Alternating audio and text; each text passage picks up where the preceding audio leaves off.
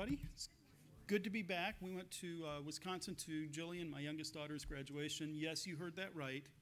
My youngest daughter has graduated from college. I still think of her as 8, so that's a problem for me, but we're glad to be back. We want to invite children 1st through 3rd grade to our children's church. The teacher will meet you in the back. It's just a setting where you can the children can hear scriptures and learn about Jesus in a more age-appropriate way. I wanted to first say thank you, Dan, for filling in for me last week. We listened to the sermon while we were traveling. We had a couple-hour drive from Appleton to Milwaukee, so we listened. One of the things that Dan mentioned last week was that it was so cool last week when he preached, but he said, when I'm here, it's going to be in the hundreds, and, interpret that as you will. That reminded me of a quote that I wanted to share.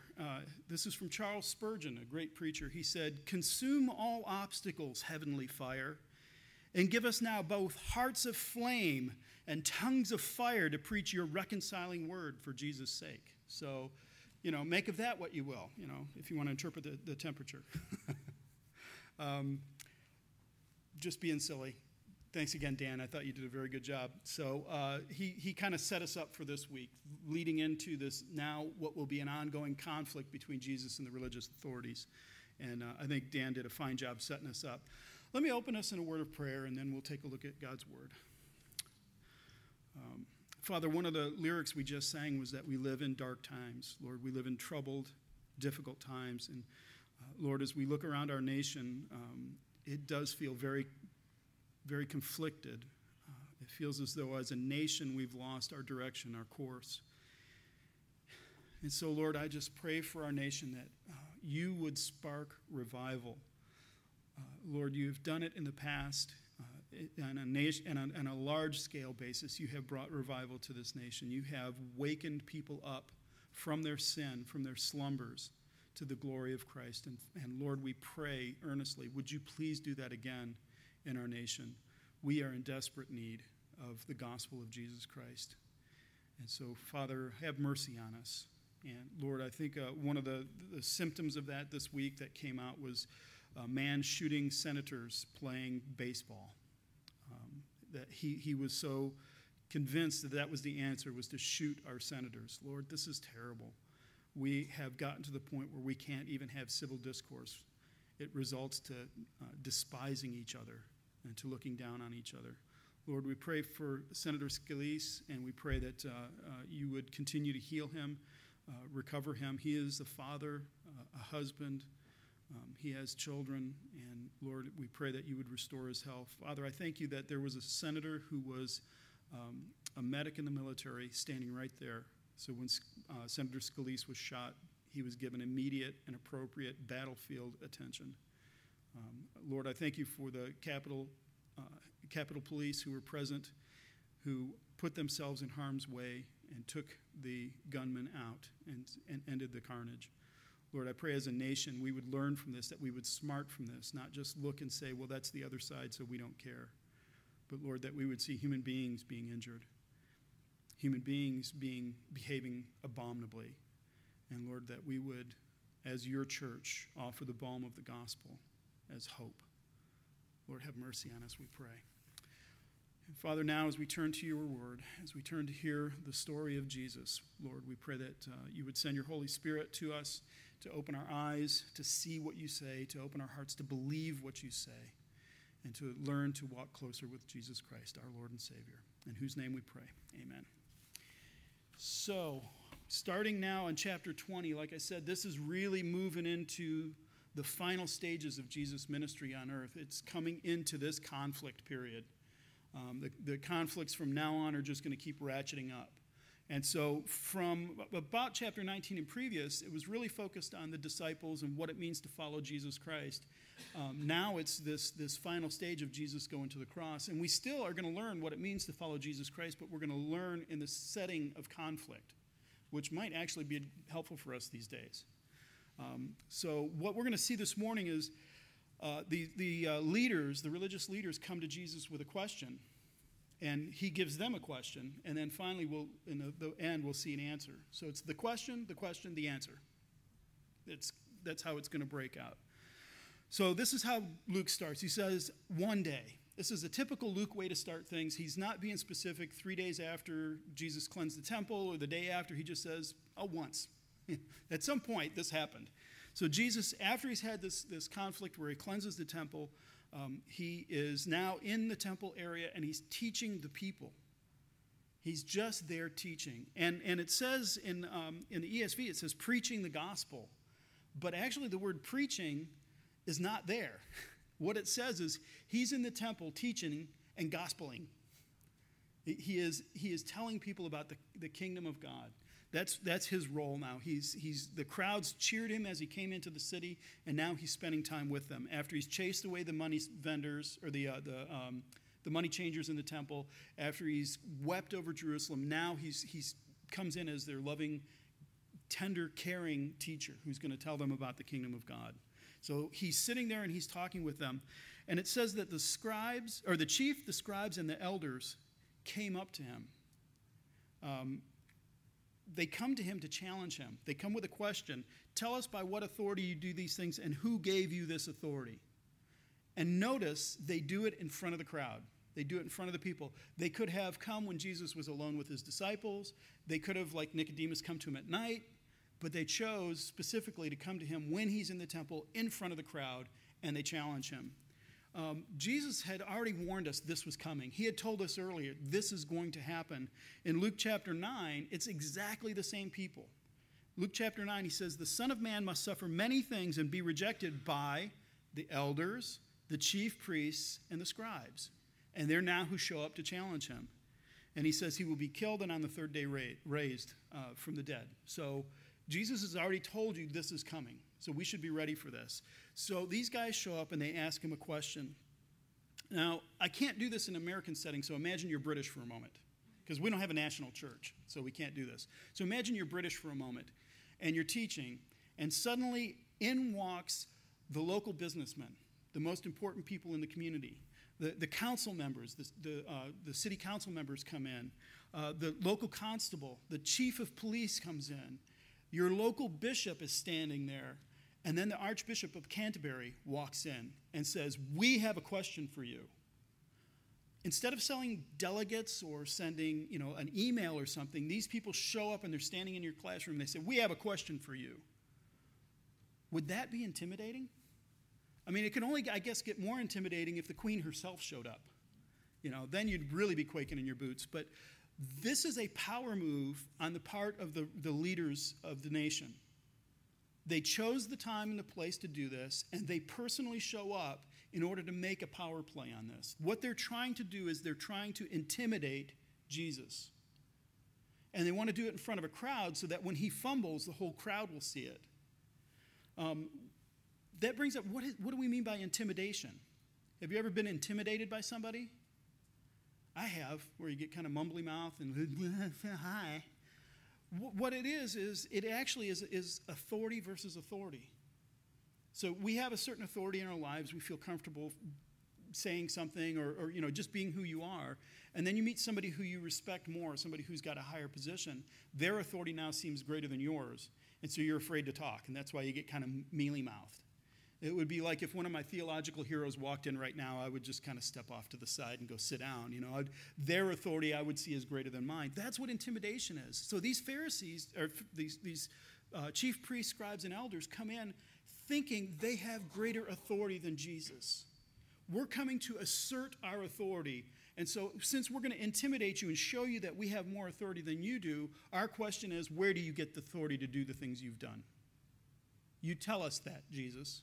And the result is he's supposed to quiver in his boots, or sandals, I guess. We had the discussion about barefootedness in Sunday school class. He's supposed to quiver in his sandals about this.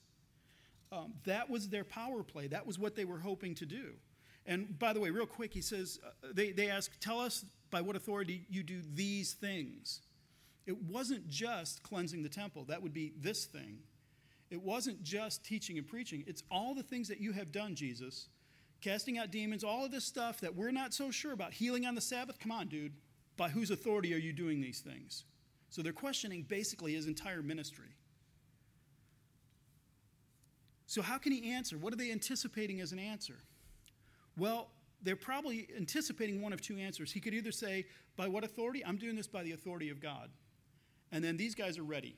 They have got their theological questions lined up. Well, you said you're doing this on the authority of God. God said this, you're doing that.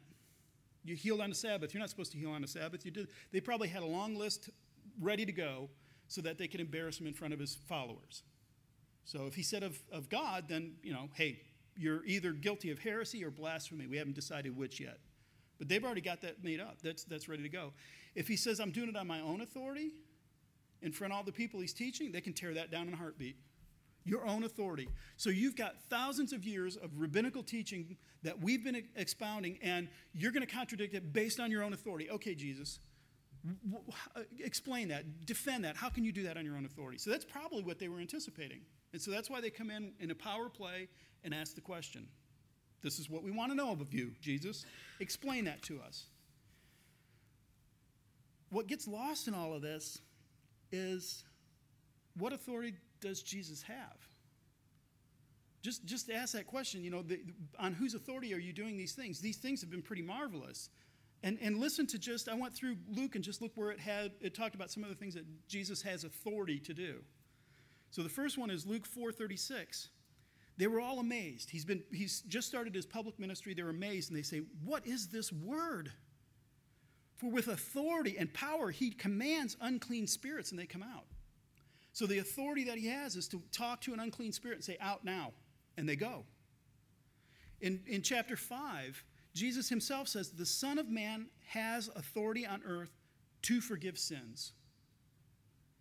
The Son of Man has authority to forgive sins. If someone sins against you, you have authority to forgive them or not. That's within your realm. But for Jesus to come in and say, yeah, you sinned against that person and I forgive it. That was one of the complaints that the Pharisees had, is only God can do that. And then Jesus' answer is, yes, you're right. But I have the authority on earth to forgive sins. And then chapter 10, he says, behold, when he sends his apostles out, he says, behold, I've given you authority to tread on serpents and scorpions and over all the power of the enemy, and nothing shall hurt you. He has the authority to delegate to his apostles to go do these things. That means he has the authority to do it himself. And that's what he delegates to his apostles. This is the authority that they're questioning. So picture those chief priests with their decorative robes come strolling up and question this man's authority to do these things.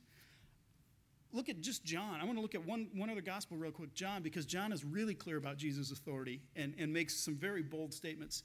John chapter 5, Jesus says, as the Father has life in himself, so he has granted the Son also to have life in himself. And he has given him authority to execute judgment because he is the Son of Man. So Jesus says, look, here's my authority. I have authority to execute judgment because God has life in himself and I have life in myself. So I can do these things. That's tremendous authority. Jesus has the authority to walk up and judge somebody on the spot. Wow. In chapter 10, he says, he's talking about his own life. He says, no one takes it from me, but I lay it down of my own accord. I have authority to lay it down, and I have authority to take it up again. This charge I received from my Father. Who here has the authority to lay down their life, to end their life, and then to turn around and pick it back up after you've died? Nobody has that kind of authority. Jesus has that kind of authority. And where did he get it? My Father has given it to me. That's some tremendous authority. I wish I had the authority to pick my life back up again. That would be incredible. And then John chapter 17, in the beginning of Jesus' high priestly prayer, when Jesus had spoken these words, he lifted up his eyes to heaven and said, Father, the hour has come. Glorify your Son, that the Son may glorify you, since you have given him authority over all flesh, to give eternal life to whom you have given him, to all whom you have given him. Jesus has the authority to give eternal life. That is some significant authority. And where did he get the authority to give eternal life to people? He got it from his Father. As his Father gives him people, Jesus has the authority to give them eternal life. And then the verse that we refer to all the time, stuck on the wall out there, Jesus came and said, all authority in heaven and earth has been given to me. Go, therefore, and make disciples of all nations. All authority on heaven and earth has been given to me. All authority in heaven and on earth. So when they come and they say, we want to know by whose authority you do these things, do you see what they're playing? They're sticking a fork in an outlet. They are playing with electricity here. And they think they're playing a game. They think they're going to outsmart Jesus in this. They're going to confront him in front of the people and confuse them. And so rather than a direct confrontation, rather than Jesus giving them what I just gave you, he says, he does something better. He takes their weapon and he turns it against them. Right? He takes exactly what they were trying to do and turns it right back on them. He answered them, I also will ask you a question. Now you tell me, was the baptism of John from heaven or of man? So instead of going into the argument with him, he says, let me turn this back on you. Now, in front of this crowd, in front of this huge group of people, you tell me the answer to this. That's a way to take somebody's weapon and absolutely neutralize its power. You could go 1-for-1 and fight back and forth like in a boxing match, or you can just do, in jiu-jitsu, I've never studied jiu-jitsu. I'm taking this on other people's authority. If somebody throws a punch at you in jiu-jitsu, you don't block it. What you do is you grab it and you keep it going. You pull them off guard. So when they throw the punch, they're expecting to impact you. What you're supposed to do is step out of the way and pull their arm. So they just keep sliding, and now they're thrown off balance. This is exegetical jujitsu. This is apologetic jujitsu. He's just taken their best throw and turned it back on them. So now they have to answer this question. So is this an evasion on Jesus' part? Is he just, ducking and jiving? Or is he actually engaging in the debate? Well, no, because according to one of the commentaries, counter questions were common among rabbis. Rabbis loved to debate. They loved to argue. And so a rabbi would say, well, what about this? And it was quite common for another rabbi to say, well, that's interesting. What about this too? And so this was a common tactic in the day, was to throw another question at them. They should have seen this coming. So it's not like Jesus is trying to avoid the question. He's actually giving them the answer, if you think about it. So you guys want to know about me and my authority? Okay, you explain to me John the Baptist. Why does he pick John the Baptist? Because John was popular with the people, so that's cool. The other reason, what did John do? What was John's calling? John shows up in the wilderness. He starts baptizing people, a baptism of repentance, and the whole time he's saying, there's somebody coming after me.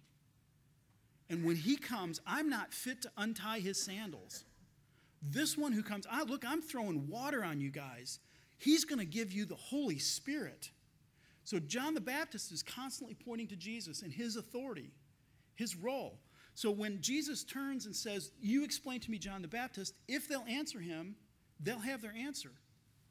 John has been consistent in pointing to Jesus the whole time. So that same commentator makes this interesting statement. He says, even after his death, John the Baptist functions as a forerunner to Jesus. Even after Herod has lifted his head off his shoulders, John is still standing there going, him, this guy. So that's why Jesus appeals to John. He says, you explain John the Baptist to me and you have your answer. So so those are two questions. Here's the answer. So they discussed among themselves, saying, well, if we say from heaven, he'll say, well, then why don't you believe him? And if we say from man, all the people are going to stone us, for they were convinced that John was a prophet. So they answered that they did not know where it came from. And so Jesus said to them, neither will I tell you by what authority I do these things. If you can't answer this question about John the Baptist, who's a forerunner, who's pointing to me, I can't possibly answer your question. You're not going to believe it. You're not going to hear it. So until you resolve who John the Baptist is, you're not going to resolve who I am. So go back and focus on John for a little bit. So he refuses to answer that. One last quote from the commentator. I never do this, but he just had so many great quotes this time. He said, sometimes agnosticism is really an evasion of the truth. So, people will say, I'm an atheist. And when they say, I'm an atheist, what they're saying, if they're being honest and accurate with the word, is they're saying there is absolutely no possibility of the existence of God. It is categorically impossible for God to exist. I'm not just saying I doubt it, I'm saying it's impossible. There are very few atheists who are that honest. Penn Jillette, the magician, is that honest. Bertrand Russell, who was a great mathematician and an atheist, even he backed off and said, well, I'm agnostic because I can't be certain. So he was an atheist. He hated the idea of God, but he was at least being honest when he said, well, I can't categorically say he doesn't exist. That's not possible. So agnosticism sometimes is a way of chickening out. It's a way of not saying anything. So if you ask an agnostic, does God exist? They say, well, I don't know. Isn't that convenient? How do you argue with, I don't know? They're not making a statement. You can't say, look, if you disagree with that God exists, let me provide some evidences for you. Because they, oh, yeah, that's nice. They haven't made any positive statement. So agnosticism really is a way to evade the truth. And that's exactly what we see with these guys who come to Jesus. So tell me about John. Oh, well, we don't know. You do know. You absolutely know, and you refuse to embrace the truth. So this picture that he has with them, it just is the first step in these rising, escalating conflict between Jesus and the leaders. And it's not here to just show us how superior Jesus is. When I finished preparing the sermon, I looked at it and I said, well, isn't Jesus very clever? And aren't the Pharisees really dumb? Or the Sadducees and those guys, aren't they really stupid? Okay, so how do you apply this? When I'm doing Bible study, private or for sermon prep, my last question is always, so what? So you study something, you read this great thing, and then you get to the end and you go, well, so what? How does it apply? And this one, I'm looking at it going, well, this can't be the end of it. It can't just be Jesus is really, really clever. There's got to be more going on here. So I think what this is here for, and all three synoptic gospels include this story. I think the reason Luke throws it in here for us is to show, first of all, primarily that rising conflict. But secondarily, Jesus is the master and we're the disciples, right? If you're a disciple of a master, you follow what the master does. And sometimes the master will sit and explain to you, this is how you do this move in jiu-jitsu. And sometimes the master will stand up and say, throw a punch at me, and show you how to do it. So I think what's going on here is Luke includes this at this point to show the escalating conflict, but also to prepare disciples of Jesus in how to engage in conflict like that as well. And so what the application, I think, for this has to do with how we do apologetics. How do we engage people who are hostile or opposed to Jesus Christ? Well, look to the master. How did the master do it? There are times when people will come to him and challenge him, and he'll actually answer them. There are times when people will come and challenge him, and he'll blast them for being hypocrites. And then there are times like this where he'll throw the question back at them. And so the first step, I think, in apologetics is a degree, a measurement of wisdom. How should I answer this person? If they have a legitimate question, how do I engage them with that? Is an answer the right answer, or is another question the right answer? And you know what? It just takes wisdom. You just have to be prepared for it. I was reading a book by this apologist whose great method is to just ask questions. He just constantly throws questions at people. And he said, the first thing I do when I get into these situations is I pray. Lord, how do I answer? And then I look for an end. I look for some way to engage the person, to get them to think beyond what they've already presumed. And so that's what Jesus is showing us here. He's telling us, look, when you come across these kind of hard things, sometimes the right answer is not an answer. It's another question. And so try that. When we were at Antelope Valley College, we were handing out water bottles and wishing people well for their finals. This one gentleman came by. He was not there to talk. He was absolutely not there to talk. He came by and he announced, well, my mom was involved in all these different religions. And I was like, oh, and you know what? All these religions are wrong. They're all saying each other is wrong. They keep telling how each religion is wrong. And if God really is God real, then He must be for all of us. And so they must all be right. And your religions are all fake and they're all wrong. And he storms off. I said, you want a bottle of water? Yeah, sure. So he took my water bottle, but he wasn't there to talk. He didn't have any interest in engaging or discussing. I said, well, We're not here to say all other religions are wrong. We just wanted to offer you a bottle of water, you know. So in that case, there's nothing you can do. You know, they're not interested in discussing. He just wanted to come and barf on us. And so thank you, brother. We really appreciate that, my friend. Go and be blessed. Thank you for the barf. Your religious regurgitation. Well, that's a good one, religious regurgitation. There was another fella that came up, and when he saw Trinity on the banner, he exploded. And so he grabbed Jim Wilderman and started throwing all these questions at him, barraging him, and he was just angry. You could see he was frustrated. And finally, Jim had gotten to the end of anything he could possibly say to the guy, and he tagged out. Tim, he tagged me, and so I stepped up, and the man said, I have one question for you. I want you to show me in the Bible where Jesus said, I am God, worship me. Those 5 words only. That's what I want you to show me. I looked at him and said, well, I can't do that. Well, then don't worship Jesus. And he stormed off and goes, worship Allah. And he was just so mad. Another case, there is no way that I was going to engage this guy. He was just mad. It's like, okay, well, you know, you want some water before you go? Need a pencil? I can't argue with you because you're not willing to discuss. But had I prepared this verse before we did the ABC outreach, I might have said, when he said, show me these 5 words in the Bible, I might have said, I'll tell you what, I'll answer your question if you answer mine. And maybe could have slowed him down enough to discuss with him. What I wish, you know, it's always, you know, 3 days later you figure it out. What I wish is there was a story, Ravi Zacharias. You know who Ravi Zacharias is? He's an Indian, an East Indian who converted to Christianity, and he's a great apologist. He is really good at engaging. Since he's Indian and not white Anglo-Saxon, he gets invited into things that I would never be invited in because I'm part of the problem, whereas he's some continental, and so he's different. But he's a very solid Christian. Proud to say he graduated from the same seminary I did. So, go Trinity. So Ravi told this story, and I heard it on his podcast years ago, and I still remembered it, so I had to go look it up. Ravi was in Amman, and he was speaking at a YMCA. He was going to share some at a YMCA, but for some reason he needed a passport photo. Probably needed to get his visa renewed or something. So he grabbed an interpreter, and the interpreter took him to a shop to get his passport photo done. And when he comes in, the place is filled with Muslims. They're waiting for their photos or something. And so the shopkeeper looked at him and said, oh, Hindu. Hindu is Muslim for Indian. So they just assume he's a Hindu. And the translator said, no, he's Indian, but he's a Christian. And Ravi's just kind of squirming. This is really not the right place to talk about this. And the shopkeeper looked at him and said, what do you think of Muhammad?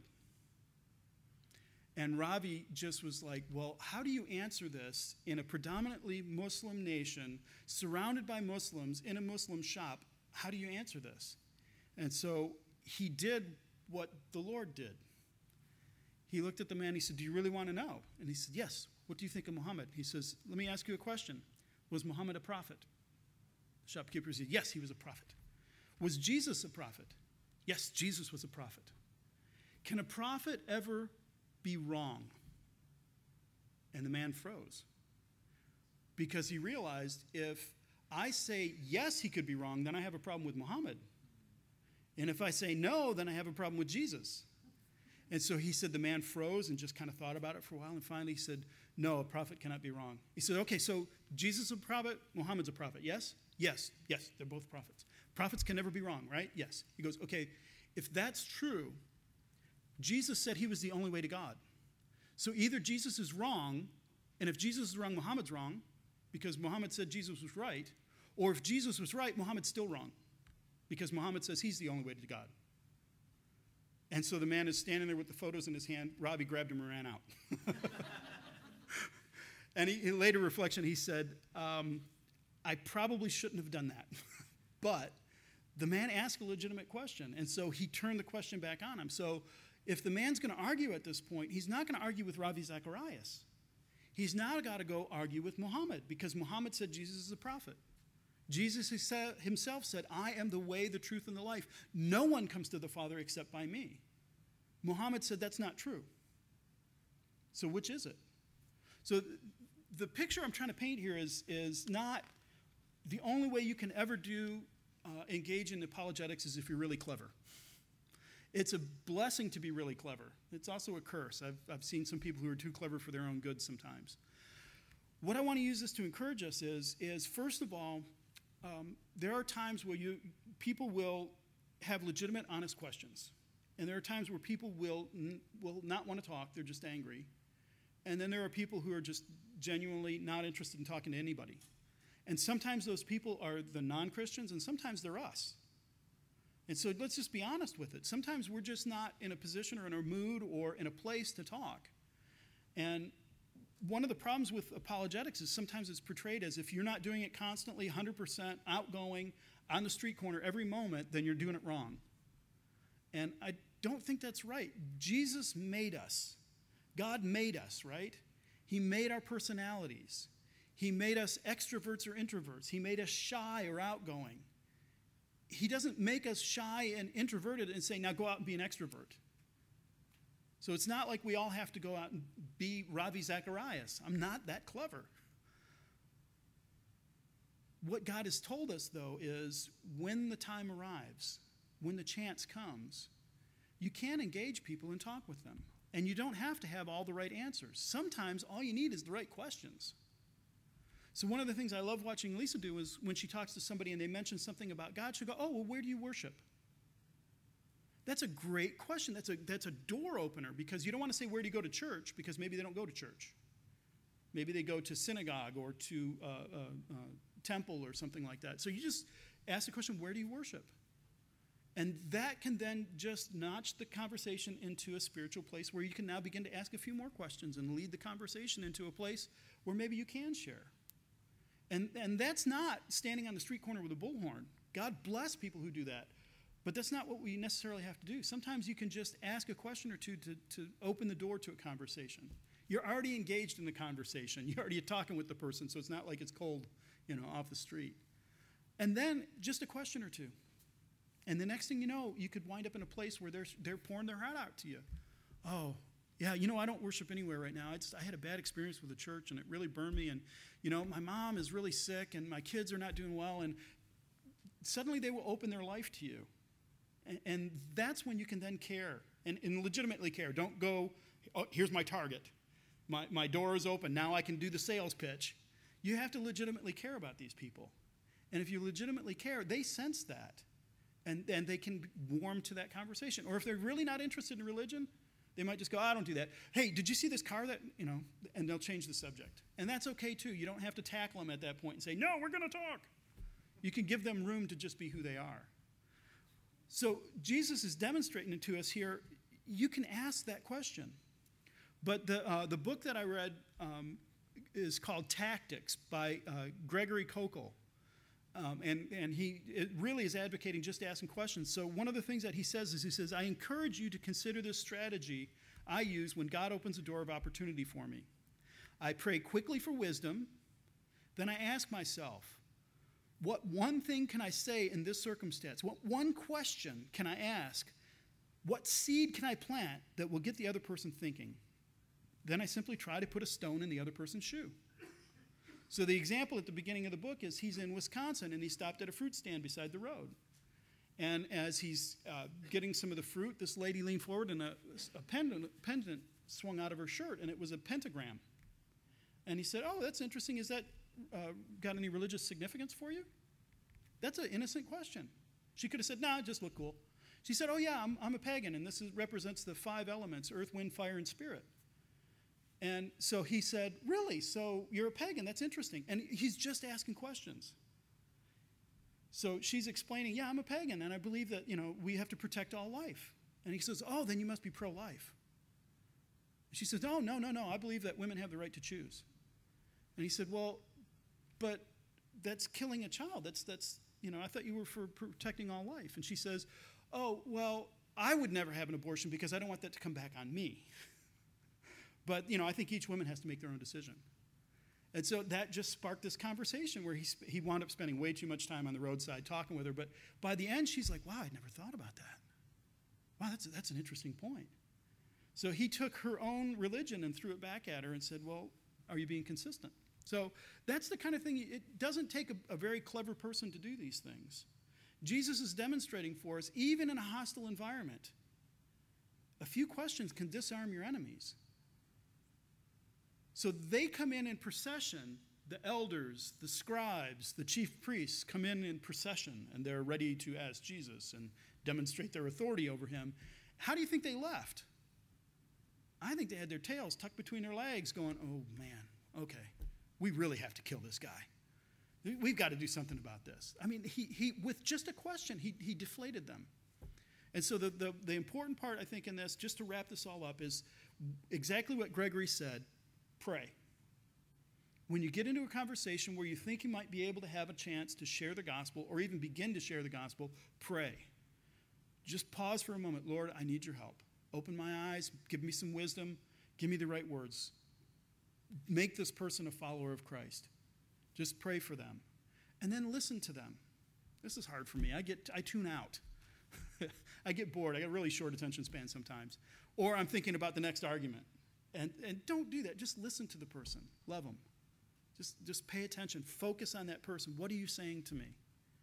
And then wait and see if the Spirit doesn't open up an avenue for you. I think I shared before, when I was in Burma, we were at this one house, and we kind of had presented the gospel, and so we were entertaining questions. This was Jen Kremmery and I. And one gentleman stood up, I think it was a young lady. She said, I'm the evangelist in this church. It's an official position as evangelist. They kind of do children's church and outreach in that role. But anyway, she said, one of the problems is the Buddhists here tell us that Jesus, before he appeared in the temple at 13, came to Burma and learned Buddhism and came back and he taught Buddhism. How do we answer this?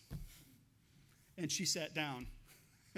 And I couldn't quite reach Jen to get her into it. So I just prayed for a moment. As she's asking this question, I prayed, Lord, what am I going to say? I haven't a clue. There's nothing about Jesus' early years in the Bible. I have no answer for her. And as clear as a bell, I hear in my head, Luke 2:52. Okay, well, let's see what that says. Flipped over, and it says, Jesus grew in stature before God and man. I went, oh, okay, so here's the thing. Jesus was a good Jewish boy. If he grew in stature before God and men, the God of the Hebrews would not be pleased if he went and learned another religion. And the citizens of Israel certainly would not have been pleased if he had gone and learned another religion. So Luke 2:52 is your answer. We don't know what he did, but we know he didn't go and be a bad Jew. And that was one of those times where God just answered in the most miraculous way possible. And do you notice today, still to this day, I remember the exact verse because it was so incredible to me. I was like, I'd never seen this happen before. He gave me the answer I needed. He can do that for you. He can answer your prayer in an instant, in a way that you're not expecting it. So don't be too intimidated when the chief priests show up with their fancy robes and come to tell you exactly how your religion is wrong, because it's wrong to tell other people they're wrong. And I'm here to explain that to you. Don't be intimidated by that. You have something that they haven't got. Jesus has sent upon you the Holy Spirit. And he promised you, I'm going to send the Comforter, the Holy Spirit. He's going to come upon you. And don't worry about how you'll answer in that day, because he will give you the words. So you walk in there. This is that intimidation game. My authority is greater than your authority. Really? My authority is God. And then one last point. It is totally, perfectly, absolutely okay to say, I don't know. Sometimes we get into these discussions and we feel trapped because we can't say, gee, I don't know, that's a good question. I don't really have a clue. That same Burma trip, somebody asked Daniel Holmquist, the previous pastor, quoted from Proverbs something, and he says, the proverb says, the leech lives in the city and he's got 2 daughters, give and give. What does that mean? And I was just like, oh, Daniel, I'm so glad you got that one and not me. It would be perfectly, he didn't, by the way, he had an answer, but it would have been perfectly okay to say, I have no clue. Of course he had the answer. He's Daniel. It's okay to say, I don't know. And what I could recommend is if somebody asks you a really tough theological question and you honestly don't know, you could say, you know what, I haven't got a clue. I haven't looked at that in a long time. Can you give me your phone number? And I'll look it up and I'll see if I can't find a better answer for you and get back to you. Now you have contact beyond the moment. So I don't know can actually be a doorway into something much bigger. It also shows some degree of authenticity on your part because you're not a smarty pants who knows everything. And by the way, I want to just let you all know, you are not smarty pantses who know everything. And neither am I, so don't come to me and say, what is the leech thing about? I'm not. So this is our master doing apologetics. This is our master engaging in evangelism with a hostile crowd in front of a bunch of people who he's trying to lead into the kingdom of God. And he did it with finesse and authority and grace. And left them an opportunity. If they, at that point, wanted to come back to him later and say, you know what, Jesus, you really smoked me on that. I haven't got a clue. John appears to be a prophet, and he's pointing to you. And he left them an out that they could come back to him and say, we were wrong, you were right. He left the opportunity open for him. So you don't have to shut down every conversation with, you're going to hell. You can leave it open, and it's okay. So this is our master doing apologetics. This is our master evangelizing. We can do this too. We probably won't be as finessed and as graceful as Jesus. News alert, you are not Jesus. But he is our master and we're his disciples, and he's showing us how to do apologetic jiu-jitsu through questions. So as we engage the world around us, and like I was praying, this nation is in a turmoil right now. People are just shouting and screaming at each other. We're beginning to shoot each other. I mean, it's just a mess. Into that, we can come in and speak the gospel of peace. We can say there is another way here, folks. There's a better way. We can look at each other with respect and honor, and we can demonstrate that. And our master has just shown us how. So let's pray. Lord Jesus, thank you for this powerful demonstration, for showing us exactly how to engage your enemies and our enemies, those who are opposed to you, without having to be brutal and mean and feel smug. Lord, I pray for all of us that you would fill us with humility. And by humility, I mean gospel humility, understanding rightly where we stand before God. And in light of that humility, being able to share. Lord, we pray that you would, again I ask, would you please send revival to this nation? And Lord, if you would, start here in the Antelope Valley. And Lord, if you would, please start with this church. And may we see the fire spread throughout the entire nation. And may we see America once again turn back to a better course. Have mercy on us, we pray. Lord, I pray that you would give us faith in the promise that you made that the Holy Spirit will give us answers in the moment that we need. I pray that you would help us to trust that promise that you've given us, to rely on the gift of the Holy Spirit, and to engage the way that you have taught us. Lord, we ask all of these things not so we're smart, not so we look good, not so we can be clever in difficult situations, but Lord, we ask these things so that Jesus may look huge in the light of those around us. And it's in Jesus' name we pray. Amen.